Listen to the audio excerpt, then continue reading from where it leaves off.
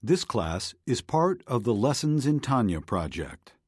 More classes available at lessonsintanya.com. Major funding for this Tanya class is provided by the Mettel Corporation. Additional funding is provided by Tanya students like you.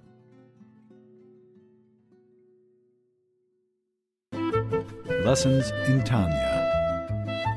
The Tanya of Rabbi Schneur Zalman of Liadi, taught by Rabbi Ben Zion Krasniansky.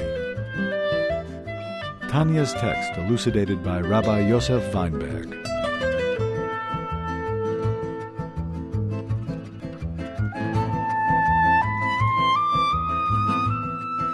Essay number 2, page 272.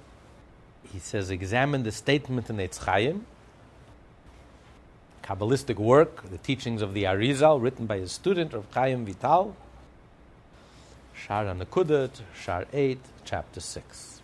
And he writes there that there can be no turning of face to face except through mitzvot requiring action.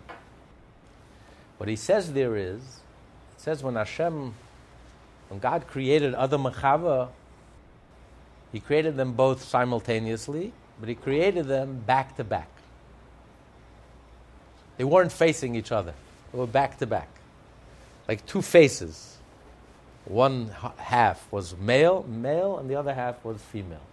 Man and woman, connected at the back.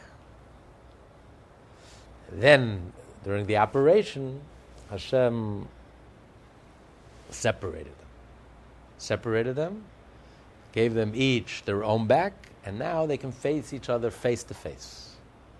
Now man and woman could face each other face to face. Before that, they couldn't face each other. They were back to back.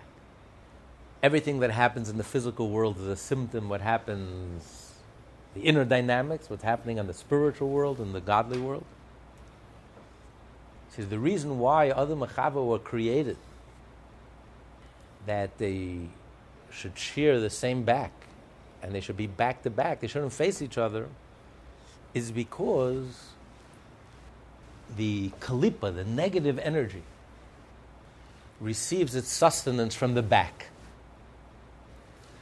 Just like when when you hate someone, you can't stand them, you don't want to look them in the face, but you have to deal with them. So you turn around and you throw them whatever they need. Here, take it. I don't want to see your face. I can't stand you. I hate you. But here, take. I have no choice. I have to deal with you. Take. And you give them exactly what they need, not one iota more than what's necessary. So the life energy, when God creates the world and sustains the world, God gives existence and life and energy. And so God gives holiness with His face. That's what He desires. That's what He wants. That's what He loves. That's what He likes. Humility, egolessness, goodness, kindness, genuineness, authenticity, sincerity. That's what He loves. That's what He likes. That's what He gives face to face. Arrogance, ego, distortion, exaggerated sense of I, and all the nonsense that comes with it, self-absorption, self-centeredness. This God despises and God hates arrogance. But He creates it, He sustains it, He allows for it because it's necessary. It's part of the drama of life. God needs it.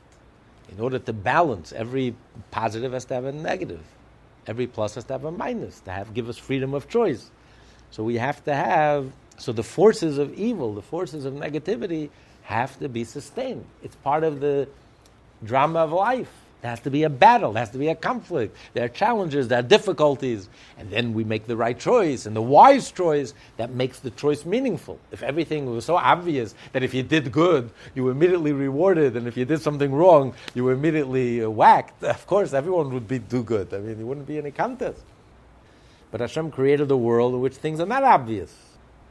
Evil appears to be strong and mighty and self-sufficient, self-sustaining, and the ways of the wicked are successful. So you have a choice. Should I choose righteousness, or should I choose evil? So Hashem, for that reason, and that reason alone, Hashem creates and sustains evil and negativity. But the energy that he gives, the evil and negativity, is like throwing it behind your back. I don't want to see your face. I can't stand you. I hate you. I despise you with every fiber of my being, every bone in my body. But I have no choice, because it's my choice. I want it to be evil, so I have to give you. But I'm only giving you enough to do your job. Not one iota more. That's why Hashem created Adam and Chava back to back. It's only one back. They share a back. So there's no room for the evil to grow. There's no room for it to gain any more energy than completely necessary. However, if they're facing face to face and they each have a back, now Chava has a back and Adam has a back. So now there's more opportunity for the evil to cling, to grow, and to gain even more energy. But once Adam and Chava are separated and Adam and Chava are working in the Garden of Eden and they're doing mitzvot, so that the mitzvot protect and contain the negative energy. It doesn't allow the negative energy to gain any more energy than the bare minimum. But before Adam and Chava were created, before Adam and Chava were really doing the work, there was this fear or this danger that evil will gain more energy, will grow and thrive and gain more energy than was allotted to it. And that's why Hashem minimized the danger, and therefore He made sure that it should only be back to back. They shouldn't be facing each other, it should be back to back. So there's only one back. As a matter of fact, all you can see is the face. So on both sides, all you saw was a face. The back was completely concealed.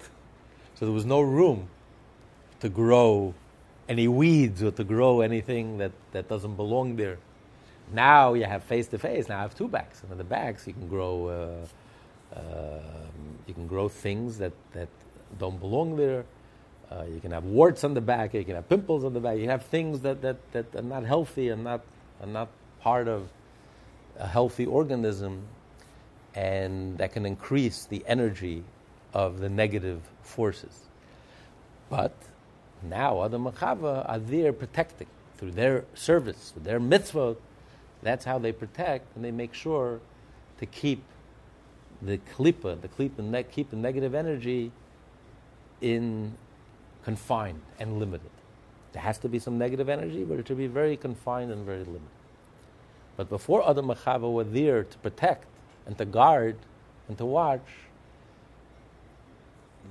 there was this danger that the negativity would just flourish and grow. And that's why Hashem minimized that, and that's why they were back to back. So that's what the Eitz Chaim says. Because once Adam and Chava were separated, and now it's really the only ones who can add energy to the Klippa. It's only us.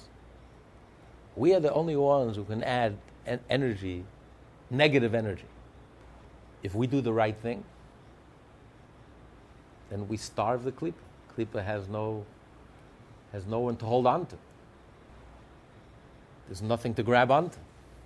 If we are robust and we are healthy, there's no room for disease or negativity to hold on to. You're so healthy and you're so vibrant and you're so alive and dynamic and energetic. There's no room.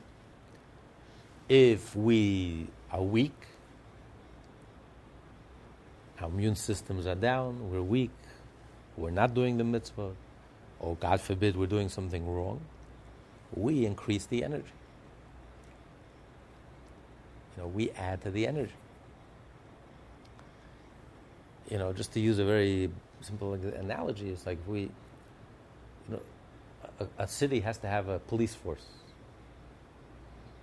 and a court system and judges and a whole system to penalize those who need to be penalized. There's a whole system of justice, of courts, of police, of jails. How big does the system have to be? Could be minimum. If everyone in town is law-abiding, and everyone is decent, and everyone is busy leading a productive life and wholesome, the police have nothing to do. They can twiddle their thumbs. They can be busy giving out car tickets all day. There's nothing else to do. There's no crimes, there's no murder, there's no rapes, there's no burglaries, there's nothing to do. The courts are quiet, the jails are empty. You can cut down. You have minimum. You need a sheriff, you need a policeman, you need a judge, but they're not busy.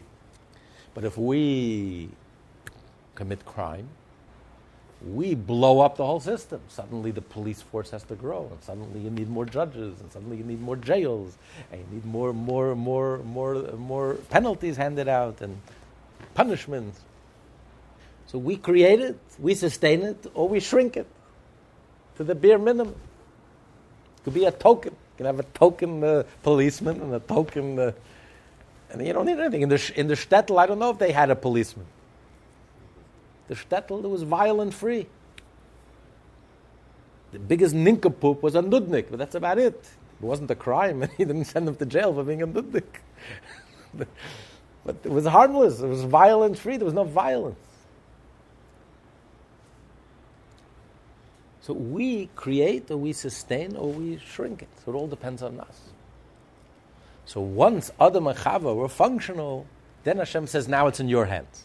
So now I'm not afraid. I'm giving you the tools that you can make sure that the klipa, the negative energy, will shrink and will just be the bare minimum. Just to be there, that's it. But you don't have to create it, sustain it, inflate it. It's up to you. You do mitzvot. You chop it up at its core. You do mitzvot. It has nowhere to nourish, nowhere to nash from. It has nothing to nash from. If you're robust and vibrant and healthy, there's no room for disease to take roots. Your body is too healthy. It just slides right out. It just has nothing to hold on to. But if you're weak, and you're not eating properly, and you're not exercising properly, and you're this and that and the other, and the whole system is weak, that's when all the parasites find place to hold on to, grab onto. So that's the back. The back is the least life. Where there's life, there's no room for them to grab onto. But the back, which is the least life, and it's just the skin, and it's just the least life, that's where they can leech onto and grab onto, and that's where they start their growth. But it's up to us to keep ourselves robust, and through the mitzvot, we cut them off at the knee, chop them off at the knee, cut them off at the knee, and we just make sure that there's no room for growth. Okay. That's basically what the Eitz Chaim says. The next side had previously discussed the stage of creation at which the bracket of 6 sefirot, known collectively as Zah. Zah is the male, and Malchut is the female. And the Sephira of Malchut, the first emanated and revealed in the world of Atzilut from Chachma and Bina, their spiritual parents. Adam had not yet been created, and hence the avoda of fulfilling mitzvah did not yet exist. At this stage, if Zah and Malchut had united face to face, there would be an effusion of divine energy from the innermost aspect of Zah to the innermost aspect of Malchut. This, however, would enable Klipot to receive more than their due share of life-giving influence from the source of holiness. The union was therefore merely back-to-back, i.e. only the external aspect of Zah was drawn down to Malchut.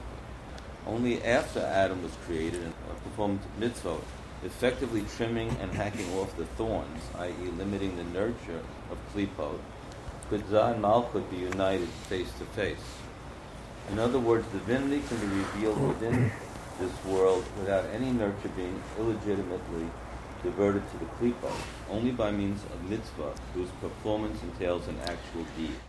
So he says, in the beginning, the fact that Adam and Chava were back to back, not facing each other, and shared the same back, it's because the divine male, which is Zah, the attributes, the emotional attributes, and the feminine, the female attribute, divine attribute, which is Malchut, which is enclosed in this world, and Zah is more removed from this world. they were also receiving their life sustenance back to back from their parents, which is the wisdom and understanding. They were receiving the most external aspect of wisdom and understanding. So it was like from back to back, from the external level of wisdom and understanding to the external level of Zah and Malchus. So it was a very limited energy. Because Hashem did not want to draw down this deeper energy, this internal energy. Because the fear was that the Klippa would nash from this energy. Because where does the negative forces, negative energy get their life force from? From the more energy there is, that's what they go after. What are they attracted to? They're attracted to where there's energy, where there's life. You know, the food sitting on the shelves in the supermarket for years, and you'll never see a worm. They don't go to it because they're not attracted to it, because it's not food. They look like food, taste like food, but it's pure chemical garbage, not food. Anything that can sit on a shelf for months and years. What? Twinkies, right.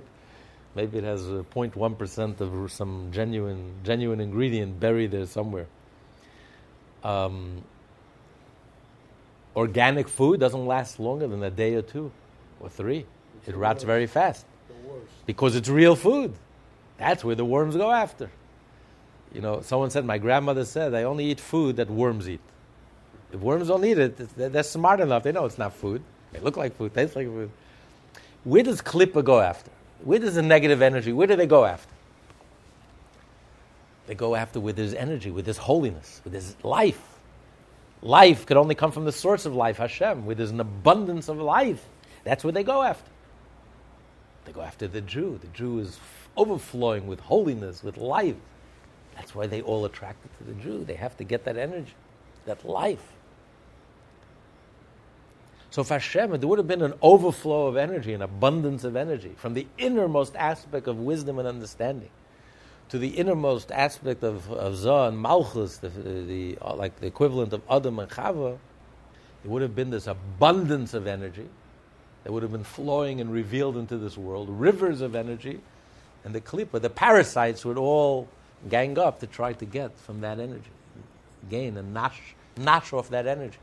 That's why Hashem created, in the beginning, He created them back to back, which means that Adam and Chava, in the divine realm, were receiving their energy from the most external part. So it was a very limited energy. Limited energy, there's not too much to nash on. There's not too much to siphon off. There's not enough energy to siphon off. There's not very little in the first place. There's nothing extra to grab onto, to grab hold of. But once Adam and Chava, once Hashem separated them, and He created them. He separated them at their creation. And they became the caretakers, and they did the work and the service in the Garden of Eden, kept the mitzvah. Now we can have this abundant flow of energy from the innermost aspect of wisdom and understanding to the innermost aspect of Zah and Malchut, of the masculine, divine masculine and divine feminine attributes. And even though now there are rivers and rivers of energy, there's an abundance of energy, and there is the danger that this energy will be siphoned off and utilized improperly to energize the negative. Yes, there is that danger. But now we have Adam and Chava who are guarding, who are protecting. They were in Gan Eden, La'avdol L'Shamra, to protect it precisely from this possibility, and make sure that this shouldn't happen. How do they protect it? Through mitzvah. By physically doing the mitzvah. By physically doing the mitzvah, the physical mitzvah, the deed, the action, physically doing the mitzvah, taking this world and doing a mitzvah with it. This is how you protect.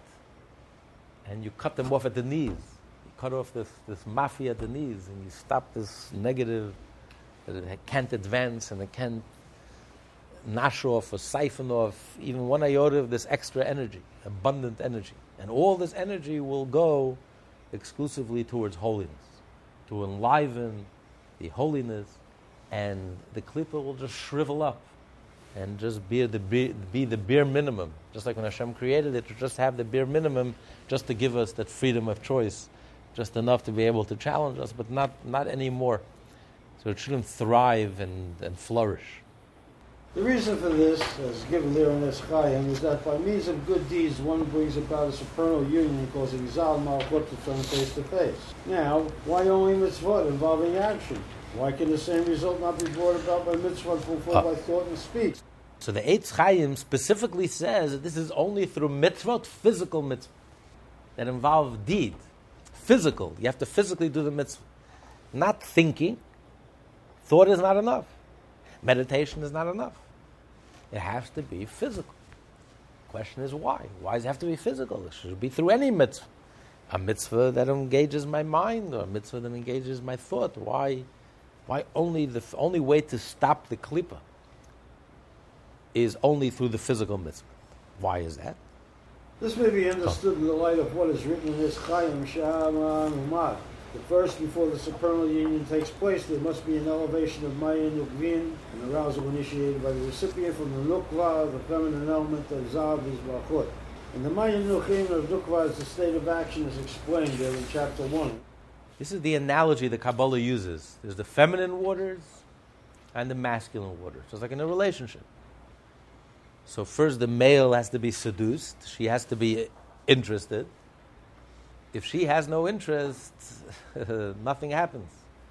She is interested, she has the power to awaken and arouse a response from within him, the masculine. So there's the feminine energy, that's an arousal from below, from the receiver, that awakens and instigates and awakens the masculine waters, the response from the male.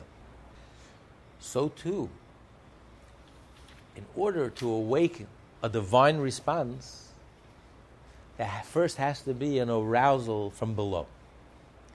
What is the arousal from below? Action. Because the action involves the physical world. You're taking an esrog, which is a citrus fruit, something physical. You're taking a lulav, a palm branch, it's physical. You're taking matzah, it's wheat, it's physical. You're taking tefillin, it's leather hide.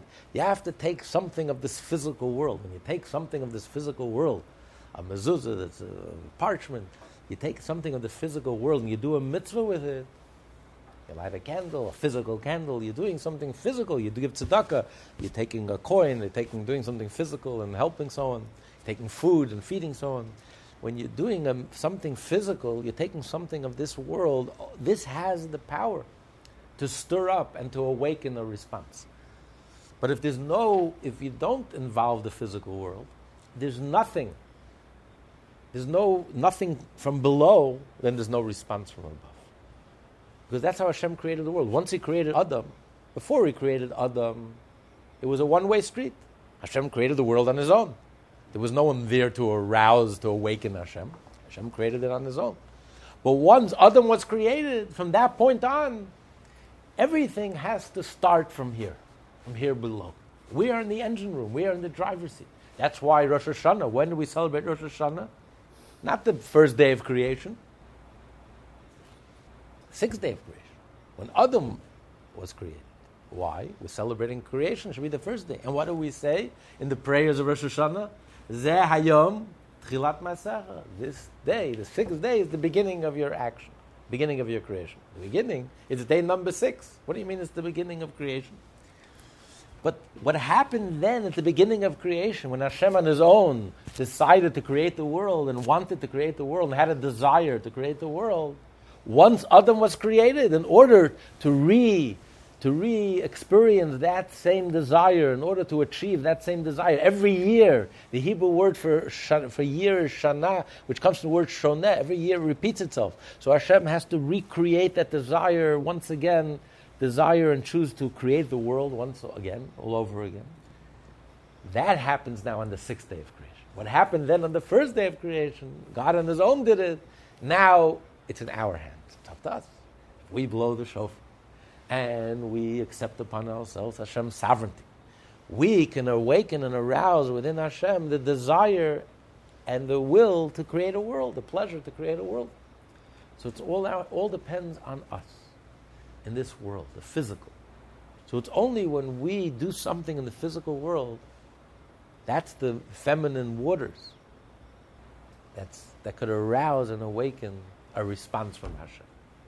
In other words, the things of this world, whose source, the Sifriya of Malchut, which is the Nukva of Zah, must be elevated to the source of holiness. This can be accomplished only through mitzvot whose fulfillment requires actions performed with the maternal components of the world. This alone makes possible the supernal union which reveals divinity within this world. But how can it be ensured that no part of this revelation will be leaked to the shikot, the man's kitzonim, literally extraneous forces? Good deeds are described as trimming and hacking off the thistles that attach themselves to the hind part, which is in the state of deed, as written in Eitz Chaim. It is the performance of specifically these commandments that hacks away the klipot, which, like the unchecked roots of thistles or weeds in a vineyard, would otherwise encroach on the life-giving waters and divert them from the intended destination. He says, in order to create a union between the male and the female, in order for there to be a new divine flow of energy, a new transmission from the male to the female. In other words, that there should be a new revelation of godliness in this world. Because this world was created through the divine feminine energy, the Shekhinah, which is enclosed in this world. So in order to reveal, there should be a new revelation of godliness in this world, which he calls a union, like of male and female, a new revelation, a birth, give birth to something new in this world.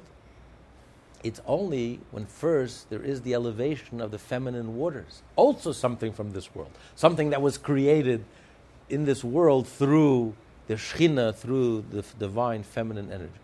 So when we take something physical of this world and we do a mitzvah with it, this stirs and this instigates and this evokes a response, a powerful new flow of divine energy from the masculine divine aspect to the feminine divine aspect, and there's a new revelation in this world. But now that you have this new divine revelation in this world, you have this new abundant flow of energy, how do we protect and make sure that none of this energy is siphoned off and abused and misused to inflate the negative forces? How do we know? How do we keep it strictly flowing towards holiness? So he says that the actions, the good deeds, also act as a trimmer. They trim these like when you trim a tree, bushes, you have to trim the thorns, anything that can get in the way. Otherwise the thorns can take over the tree and all the life energy of the tree will go to grow the thorns and it'll kill the fruits. So you have to nip it in the bud. You have to cut it right at the source and cut it out and make sure that remove all foreign things that don't belong there. Make sure that everything flows properly. I want to make sure that there's no cancer growth, there's no other types of growth. The only growth that's in the body is things that are wholesome and healthy and things that belong there, not anything that, God forbid, will just clog the system and destroy you. So the mitzvot also act as a hacking and a trimming. It cuts off and anything, all these thistles and all these extraneous things that try to attach themselves to the hind part. This pruning is effected by elevating the element of good that is concealed in them, in things of this world that are related to Asiyah, and that is enclosed in mitzvot of action. Elevating this element of good to its source, to the sanctity of Atzilut that has already been refined, the performance of practical mitzvot thus makes possible the purification and elevation of those physical things that are in need of this, by extracting the element of good that is within them and elevating it to holiness. So by elevating the physical, elevating the good inside the physical. When you do a mitzvah with a physical object, you elevate it to its ultimate root, to the level, to its source, the level of Atzilut, which is only good. There's no room for anything negative. There's no room for any negative growth. When you clarify and you're able to separate the good from the bad, and you're able to take the good and reconnect it to its source of purity and holiness, then there's no room for the negative energy to, there's nowhere to hold on. They have nowhere to grab onto. Everything becomes pure and holy. It's very cryptic, very Kabbalistic. To say we understand electricity, no. But we know what electricity does. We know if you put your hand in your socket, you will get electrocuted, whether you understand it or not, whether you agree with it or not. The Kabbalah is telling us like it is, whether you understand or not, or agree 100%, it doesn't change the reality. These are the facts. When you do mitzvah, you're elevating the physical object, you're elevating all the good inside this physical object, the spark, you're elevating it back to its source, the level of Atzilut, which is 100% pure, clear, and there's no room for any negativity. So there's nowhere to grab onto. You don't even have acharayim, you don't even have the back to grab onto, because everything is 100%. When everything is 100%, it's 100%, that's it. It's only through mitzvah. Only mitzvah have the power to take something of this physical world, which is really dark and concealed and hidden and materialistic and dense, and to bring it back to the level of holiness, to the level of holiness of Atzilus, which is godly and 100% godly. Once you've taken this world and you clarify it and brought it back to its root and its source, and it's 100% godly, then there's no room. There's nothing to grab onto. There's nothing to hold on to. It's too slippery. The negativity has nothing to hold on to. It's been totally clarified and separated and elevated to its root, to its source. You could only grab onto through the back, when things are hidden, things are concealed, things are confused, things are not clear. Then it can hold on to it. When things are crystal clear and everything is clarified, once it's clarified, there's no room. There's no room for nonsense. There's no room for distortions. There's no room for negativity. There's no room. There's nothing to hold on to. Everything is crystal clear. So that's the power of the mitzvah, the physical mitzvah. By taking the physical, which is shredded in darkness and confusion. That's the nature of the physical world. It's hidden, it's concealed, it's dense, it's limited. And when you by doing a mitzvah with it, you elevate it to holiness, there's no more darkness, there's no more confusion.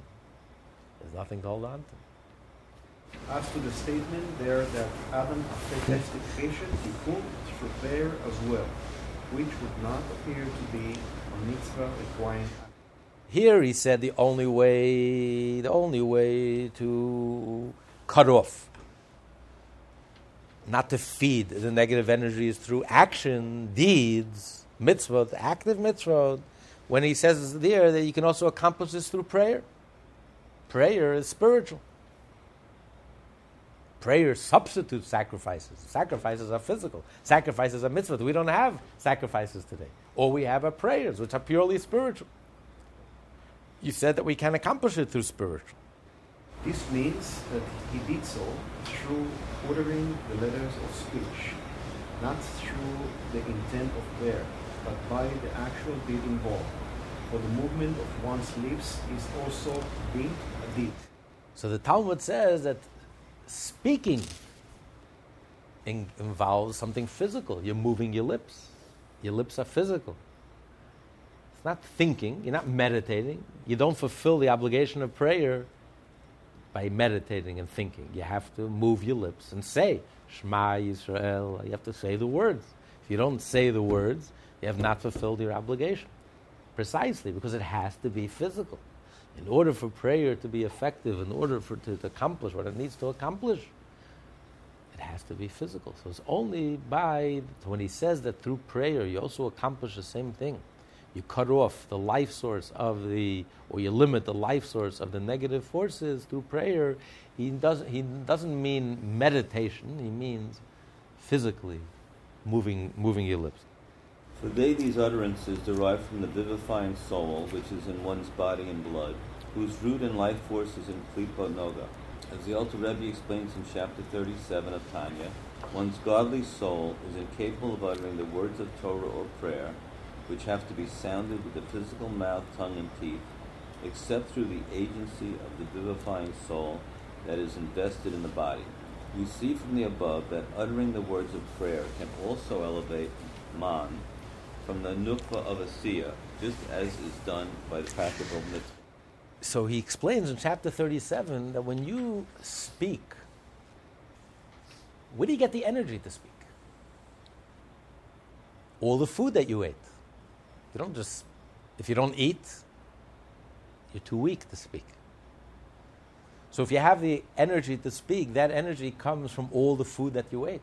So when you're moving your lips with the energy of all the food that you ate, you're elevating. All that food now is being elevated because it's that energy that's giving you the strength to speak.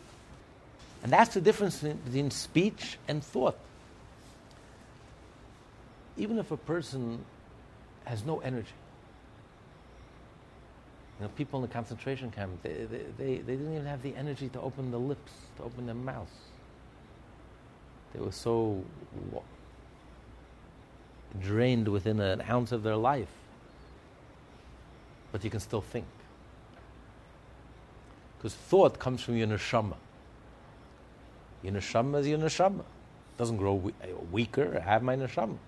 But your body grows weak. When your body grows so weak, you don't have the strength to even move your lips, to even say a word. You can still think, but you can't speak. Because speech comes from external. Thought comes from within. But in order to achieve what the mitzvah has to achieve, it can only come from the external world.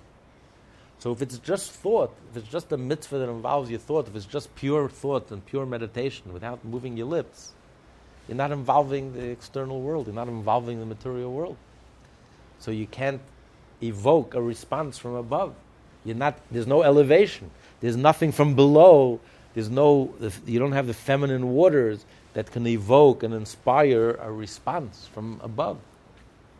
So you can't draw down this energy. You can't affect that union between the masculine and the feminine to draw down a new energy, a new life force, a new energy. A new revelation. So thought doesn't accomplish anything. It's only through speech, when you physically move your lips, which comes from the energy and the strength from the external world, from the food that you're eating outside of yourself. When you physically move your lips, then you elevate the world. And that could affect on high, that can evoke a powerful response. A new transmission, a new energy. A new revelation, a new union. You see, this is Alter Rebbe's notes that he wrote for himself. Very cryptic, very brief, very powerful points, bringing out the specialness of action, of the deed. Why in Judaism, unlike all other religions, that emphasize the heart. As long as you love, emphasize the idea, the consciousness, or the meditation, or the spirituality. Comes along Judaism and says, no. It's the action. It's the deed.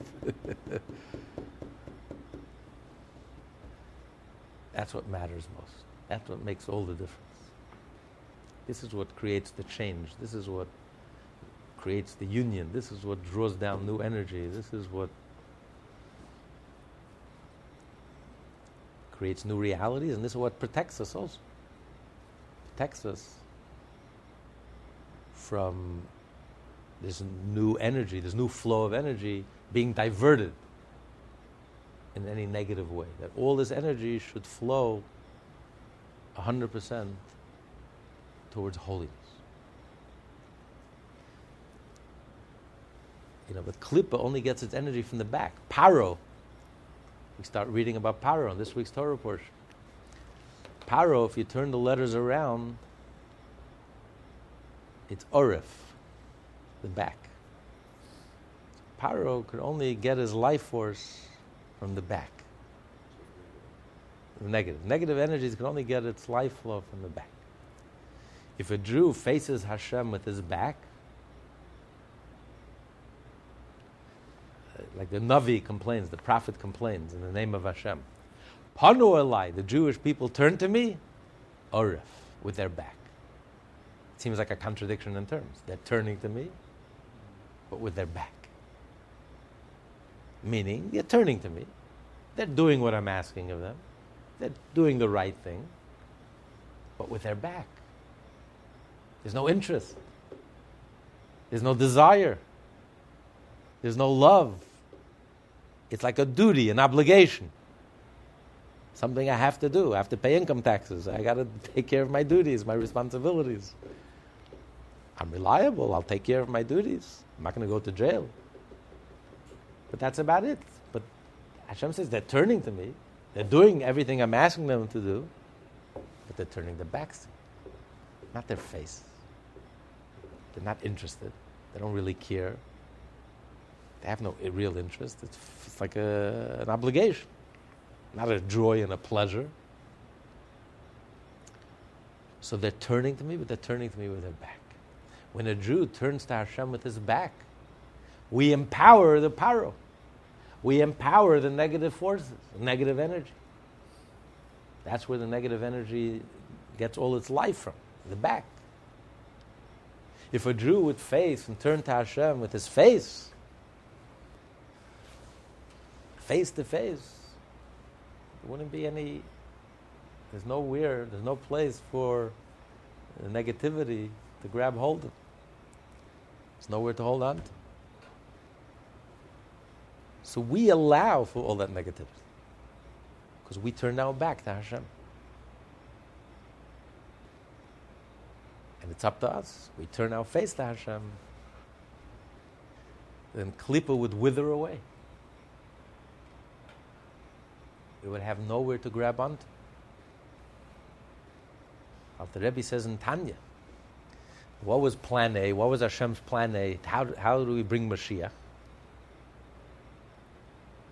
If every Jew in the world fulfilled the 613 mitzvot, if every Jew in the world would think like a Jew, speak like a Jew, and act like a Jew, 24/7,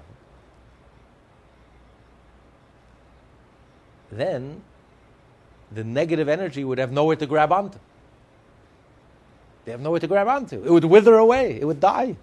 Finished. That would be the end of negativity, the end of Klippa, the end of darkness, the end of chaos, the end of confusion. And the world would be filled with the knowledge of Hashem, and Mashiach would come. The world would be flooded with holiness, wholesomeness.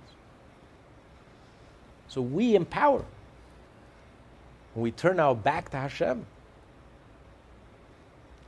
we empower all this negativity, all this confusion, all this darkness and distortion and crooked thinking. Because we don't have clarity. If we had clarity and strength and action to back it up, it's a winning combination. Nothing would stop us. Nothing could stop us. Mashiach comes in the second. Hayoim Lasaiso. I come today. Famous story in the Gemara, in the Talmud, Rabbi Shlomo Levi. He met Mashiach. He asked, when are you coming? He says, today. The day passed and he didn't come. Next time he sees him, Mashiach, you lied to me. You said today, Hayoim. So Mashiach said, yes. I quoted to you the verse. The verse says, Hayoim Lasaiso. Today, when you act, if you would do the mitzvah, Hayoim im b'koilo sishmo. If you will listen to my voice, then I would come. I would come right away. There's nothing stopping us. If we listen to Hashem's voice, and we follow the Torah, and we follow the mitzvah, and we did it face to face. Our heart was in it. Our mind was focused and concentrated. This is our desire, our pleasure. This is who we really are. This is what we really want, truly desire and truly want. Negativity would shrivel up in a second. It has nothing to hold on to. As it is, it's a bubble. That's all it is. It's fake news. It's fake reality. There's no reality to it. It's a bubble. What happened to communism? Poof, as if it never happened. Millions of people believed in it. Hundreds of millions of people, tens of millions of people died for it.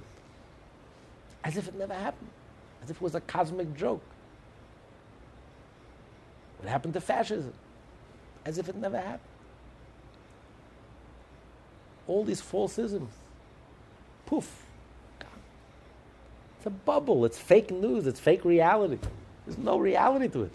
We empower it. When we are not thinking like a Jew, speaking like a Jew, acting like a Jew, and even if we are turning to Hashem, but we turn to Hashem with our back,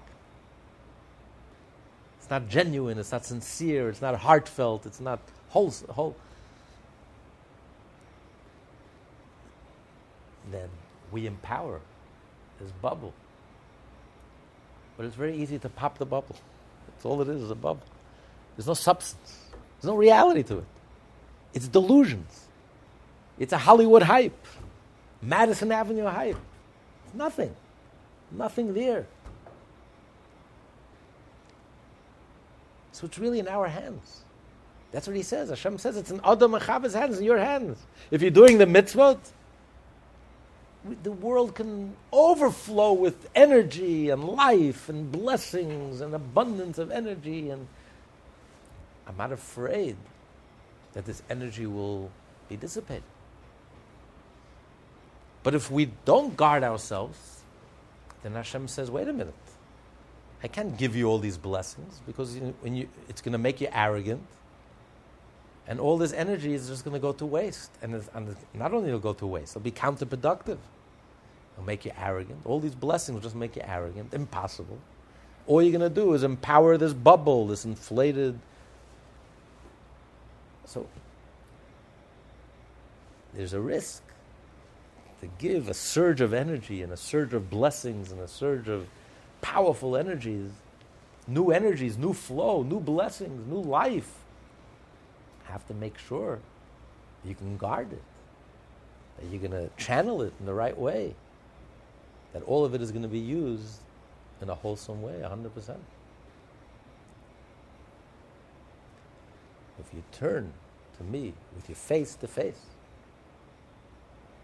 and you turn to me, and we do the mitzvah, the physical mitzvah, we act and speak properly, and do the mitzvah, then this will guarantee. This will cause the flow of energy, and this will guarantee, will prune all the weeds and all the thistles and the thorns, and all.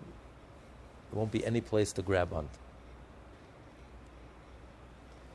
To be continued. This class is part of the Lessons in Tanya project. More classes available at lessonsintanya.com.